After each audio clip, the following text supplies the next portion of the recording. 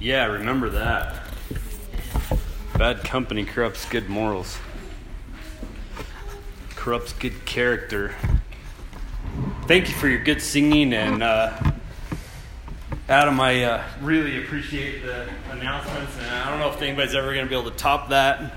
That's pretty amazing. I can't do that. Superman outfit. There you go. Borrow the cape. Fantastic. Yeah, good. Appreciate y'all being here, even on a rainy day. It's good to see you.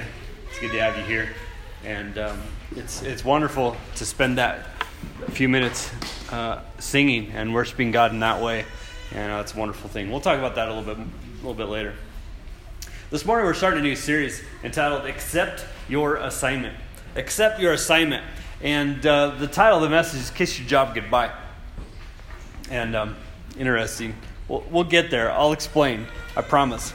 So whether you're a student, a stay-at-home mom, retired, just beginning, or in the middle of a workplace career, this series is to help you accept your God-given assignment. Do you remember back in the day when you were a little kid, like 3, 4, 5, 6, 18? People would ask you, what are you going to be when you grow up? Like 30, 35, 45. What are you going to be when you grow up? 60. Yeah. So many dreams, so many thoughts, so many ideas we had when we were kids. Didn't really end up exactly the way I had thought. How many of you are doing exactly what you had envisioned when you were 10 years old? Anybody? Yeah, me either. But what you're doing in life right now is your assignment. Have you fully accepted your assignment? And what does the Bible have to say about our work? So we're going to kind of do just a brief, few minutes, just kind of diving into God's Word, looking at what He says from the very beginning to the very end about what He says about work. We kind of worked on it a little bit this morning in our small groups, but I want us to just kind of go beginning to end real quick and find some Bible verses that talk directly about work and what it means in God's eyes.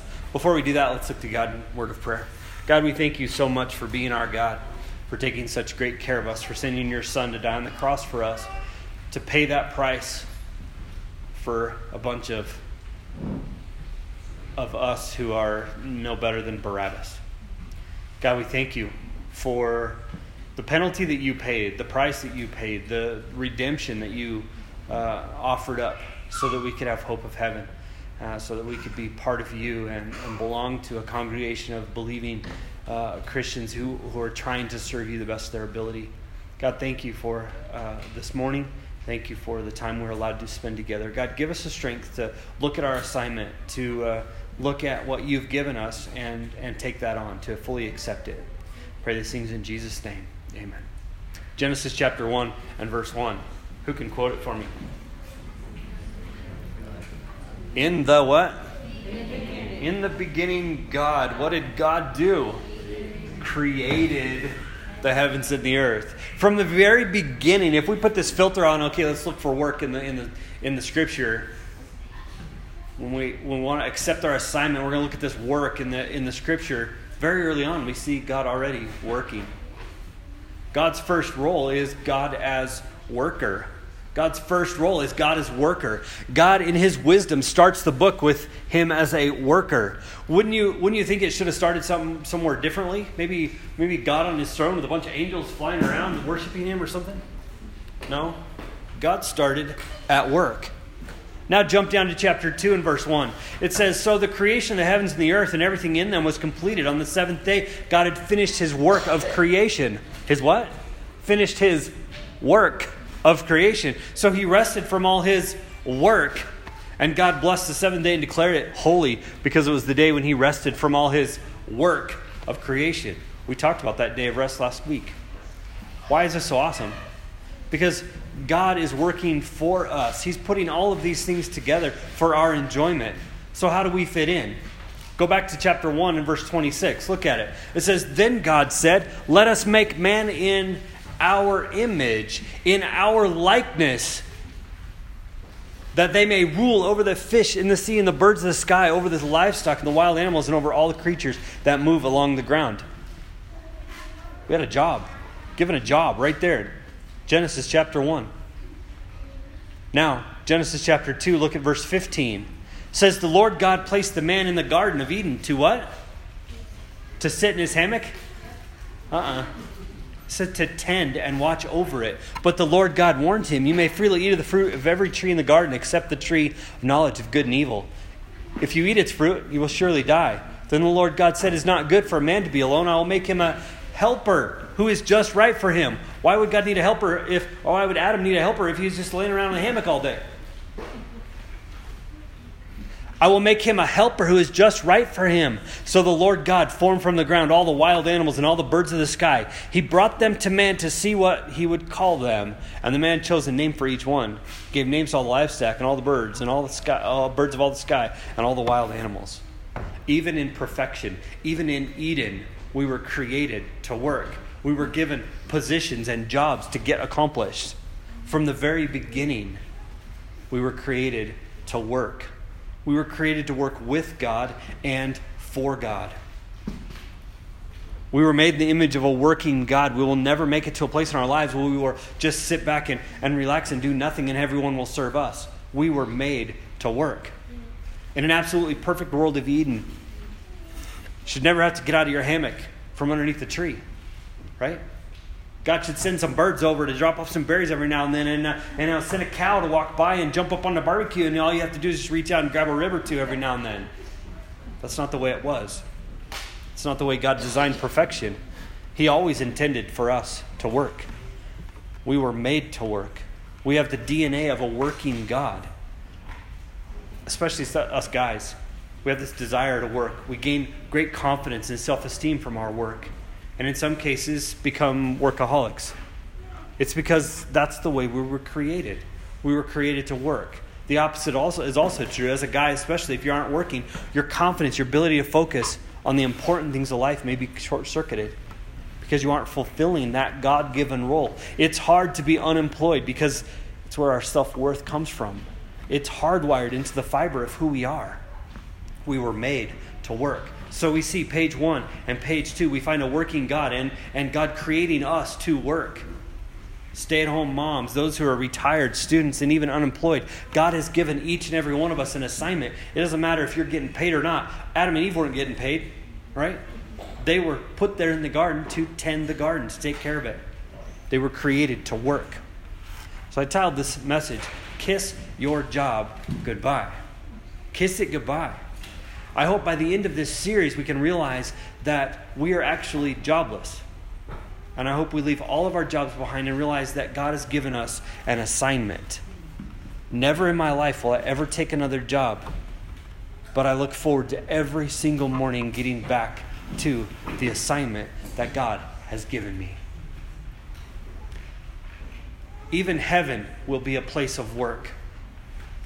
Where do we get this idea that we don't have to work once we get to heaven? I think it's a Tom and Jerry. Tom always is chasing Jerry around and trying to, annihilate Jerry. And Jerry's much smarter and wiser mouse, and he ends up and always puts Tom in heaven, right? So what's the image that you see when Tom gets to heaven? He's lounging on a cloud, strumming on a harp, right? That's the image we get. I think we get our image of heaven from cartoons in some cases. Kind of bums me out. The other place we get our idea of heaven is from Sunday school. And I'm not knocking Sunday school. It was Sunday school back in the day. Our Sunday school is nothing like this.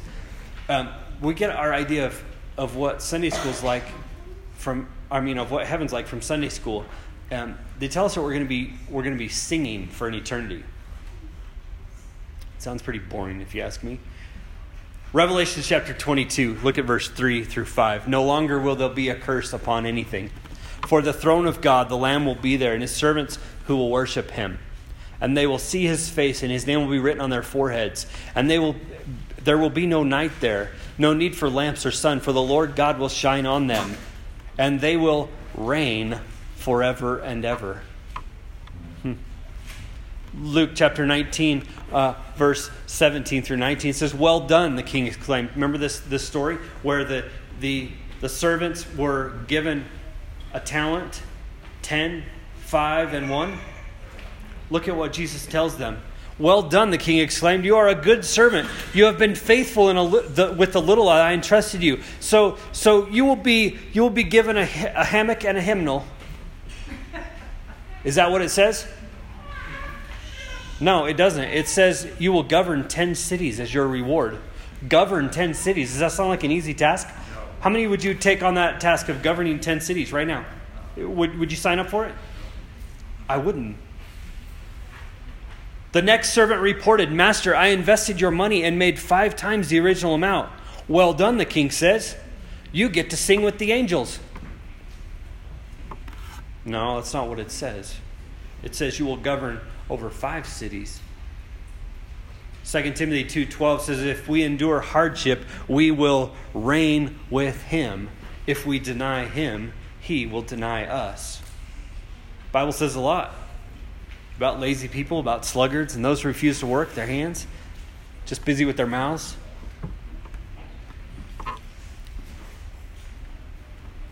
This work we do in heaven will be without the fall. It'll be without stress. It'll be without layoffs. It will be without the typical struggles we have here.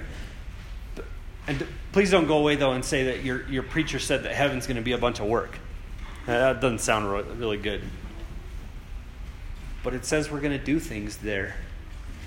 Do you ever have one of those days at work when you get done with the day and you just feel really good about what you got accomplished? Just get to the end of the day and you just felt good about work. Everything went according to plan. All the sales went through. All the meetings were successful. Everything just kind of happened that way. Maybe it was a day of school that felt good. You just got everything done right and you just were there on time and you just got everything done the way you needed. Take that day's goodness and just multiply it times 1,000. That's what heaven's going to be like. We were made to work from beginning to end. It's going to be amazing. If we're people that were created to work from beginning to end, why is work such a struggle? It's because of what happened on page 3. I mentioned a little while ago. The fall. There was this tree that they were not to eat of, and guess what? Man chose sin. Why did God allow it? We get this question a lot. Why does God allow sin? My only rationale is this. God desired love. He wanted to be love. He wanted us to love. Love is a choice, and if God created a choice to love, he also had to create a choice to unlove. If he created us to do good, there also has to be a choice to do evil. If God created us to serve selflessly, then there has to be a choice to be selfish.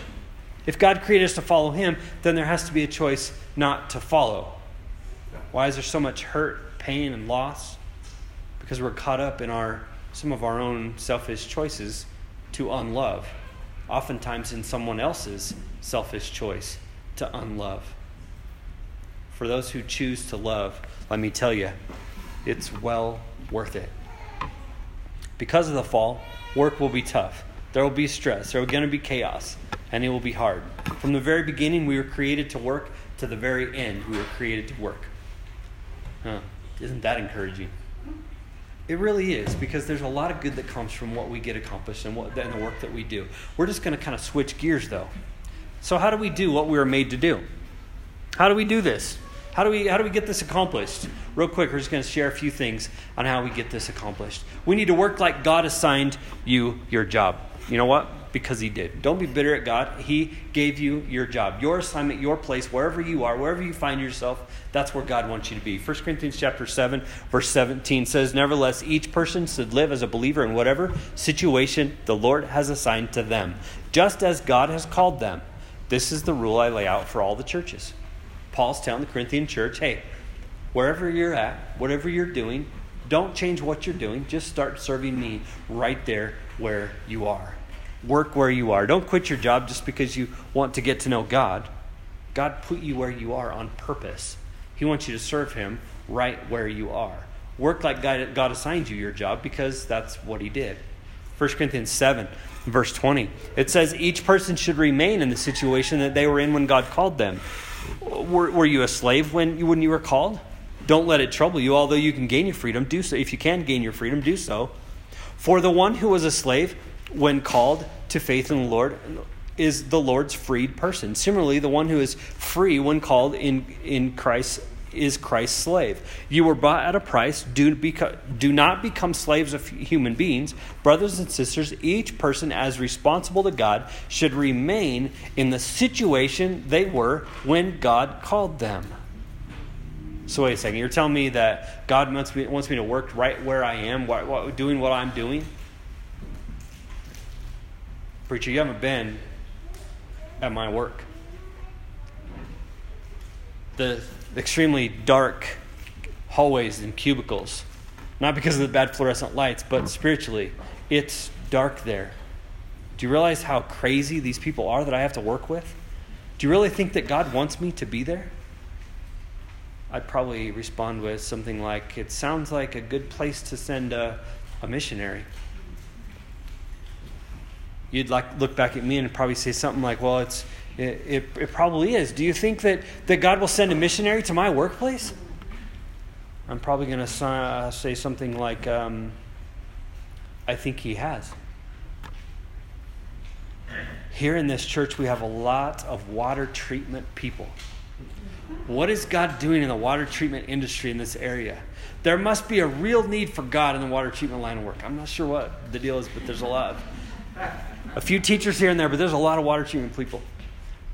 We need to work like God assigned you to your job, because he did. That's where he assigned you. Number 2, work like you're on a mission, because you are. Look at the missionary mindset. Not about Brandon and Rachel, who are down in Mexico cleaning up after a hurricane. Not about Andrew Green, who took his family to Russia. Not about Carlos Perez, who's dealing with devastation from Irma and Maria. Not about Paul and Marilyn Douglas, who devoted much of their lives to the mission in Sudan. This is about you. Colossians chapter 3 and verse 17 says, "And whatever you do, whether in word or deed, do it in the name of the Lord Jesus, giving thanks to God the Father through him." Whatever you find to do, you're a representative of Jesus Christ, an ambassador. Colossians chapter 3 and verse 22 says, "Slaves, obey your earthly masters in everything, and do it not only when their eye is on you to curry their favor, but with sincerity of heart and reverence for the Lord. Whatever you do, work at it with all your heart as working for the Lord, not for human masters, since you know that you will receive an inheritance from the Lord as a reward. It is the Lord Christ you are serving." Well, you say, well, we don't really have slaves in America anymore. I'd be willing to bet that there's many of us who feel like we are slaves at work. Some of you work for tyrants. Some of you who are stay-at-home moms. There happens to be this 3-year-old dictator that lives there. The whole house knows it. Everyone exists to serve them. This little booger runs the show. And it's our job to break him of that selfishness, him or her. In my case, it's a him. It's a real missionary field. No joke. It's a missionary field. Whatever you are doing, work like it's a mission, because it is. What if tomorrow morning you hear this little whisper, laying in bed, a few minutes before the alarm goes off? How many of you guys wake up like 5 or 6 minutes before your alarm goes off? Does anybody do that? Oh, I hate that. It drives me nuts.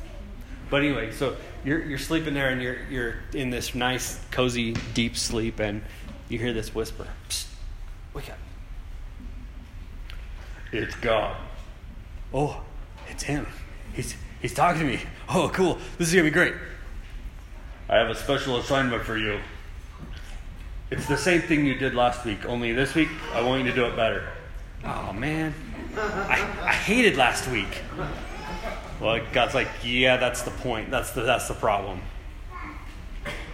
Wherever you do, wherever you are, that's where he wants you to be. And he wants to go with you. I love dropping my kids off at a public elementary school where the culture is God-centered. The principles from God's word are being taught, not because the state says it's okay, but because there are 1 or 2 who aren't afraid to live out their faith and love kids the way God wants them to.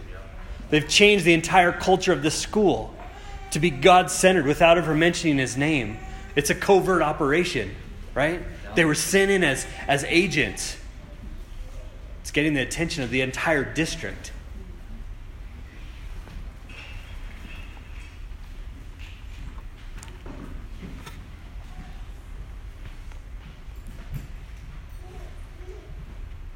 There's an AP psychology class at a local high school where God has a voice in the classroom. Not because the preacher's allowed to go and be a guest speaker, but because there's a young lady who's not afraid to speak up when God pops into her head.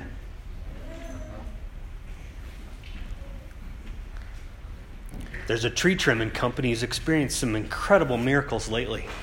Not because the elders of the church are gathering together and praying over this company, but because the one-man ground crew isn't afraid to bring up God in almost every conversation.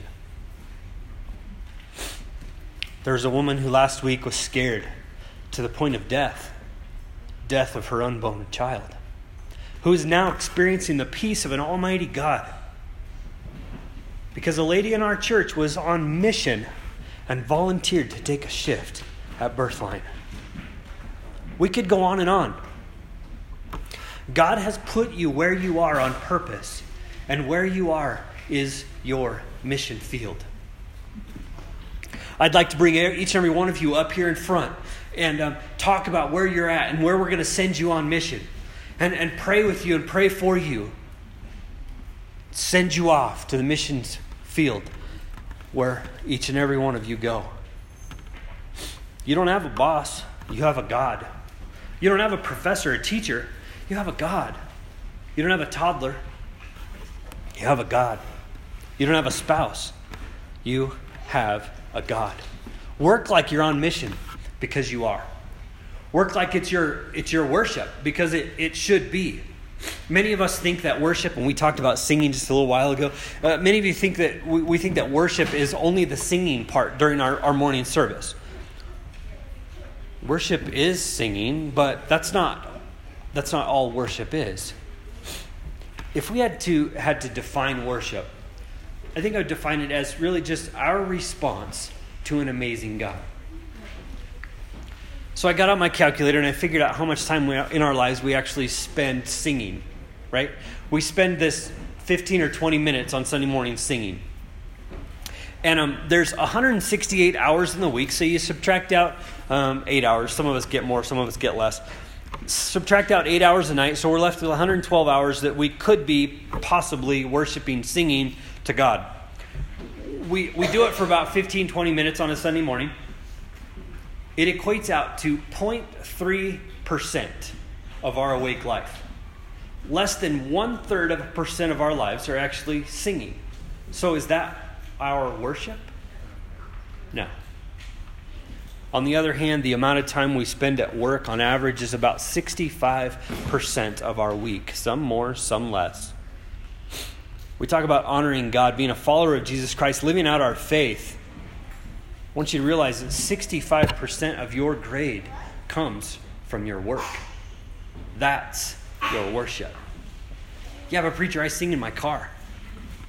Well, for the half of you that actually sing along with godly music in their car, because I know most of you are, Bon Jovi fans and Shania Twain and George Strait, and maybe there's even some rappers out there. But even if you do spend an extra little bit of time, so it's a 1.3% instead of just the 0.3. 65% of our response to God is at work. It's part of our worship. And number 4, I stole this quote, but I don't even know where I stole it from, but somebody should get credit for it. Don't commute between your spiritual life and your work life. Don't commute between your spiritual life and your work life. We come to church on the weekends, and then during the week we go back to work. We can't commute between the two. Do you get my point? We can't leave our spiritual life behind when we go back to work. We have to take it with us. We were created to be salt and light. We aren't taking our spiritual life with us to work. We aren't carrying out our mission. Everyone around us is lit by us. They see us coming down the dark hallways and into the dark shops and warehouses, between preparing meals and loads of laundry, and the light is shown. During passing periods, as you rush to your next class, smiles and small encouraging words you share with your schoolmates is light and salt. Into the customers' homes, into the boss's office, out onto the sales floor, behind the toilets and the full trash containers. We are the light to the world. It's our work life that brings salt and light. Matthew chapter 5 and verse 16, it says, "In this way let your light shine before others, that they may see your good deeds and glorify your Father in heaven." God says, I want you, not in here. I want you out there. That's where you get the most good accomplished.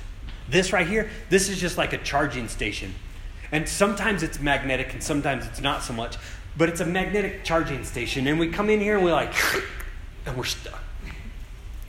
We've got to pull off the charging station to go get our light shown. Do any of you have those magnetic chargers that, you stick them on there and it starts charging? It's kind of what Sunday morning service is. We've got to pull away from that in order to shine our light. We can be bright, we can be shiny in here, but it's more important to shine out there.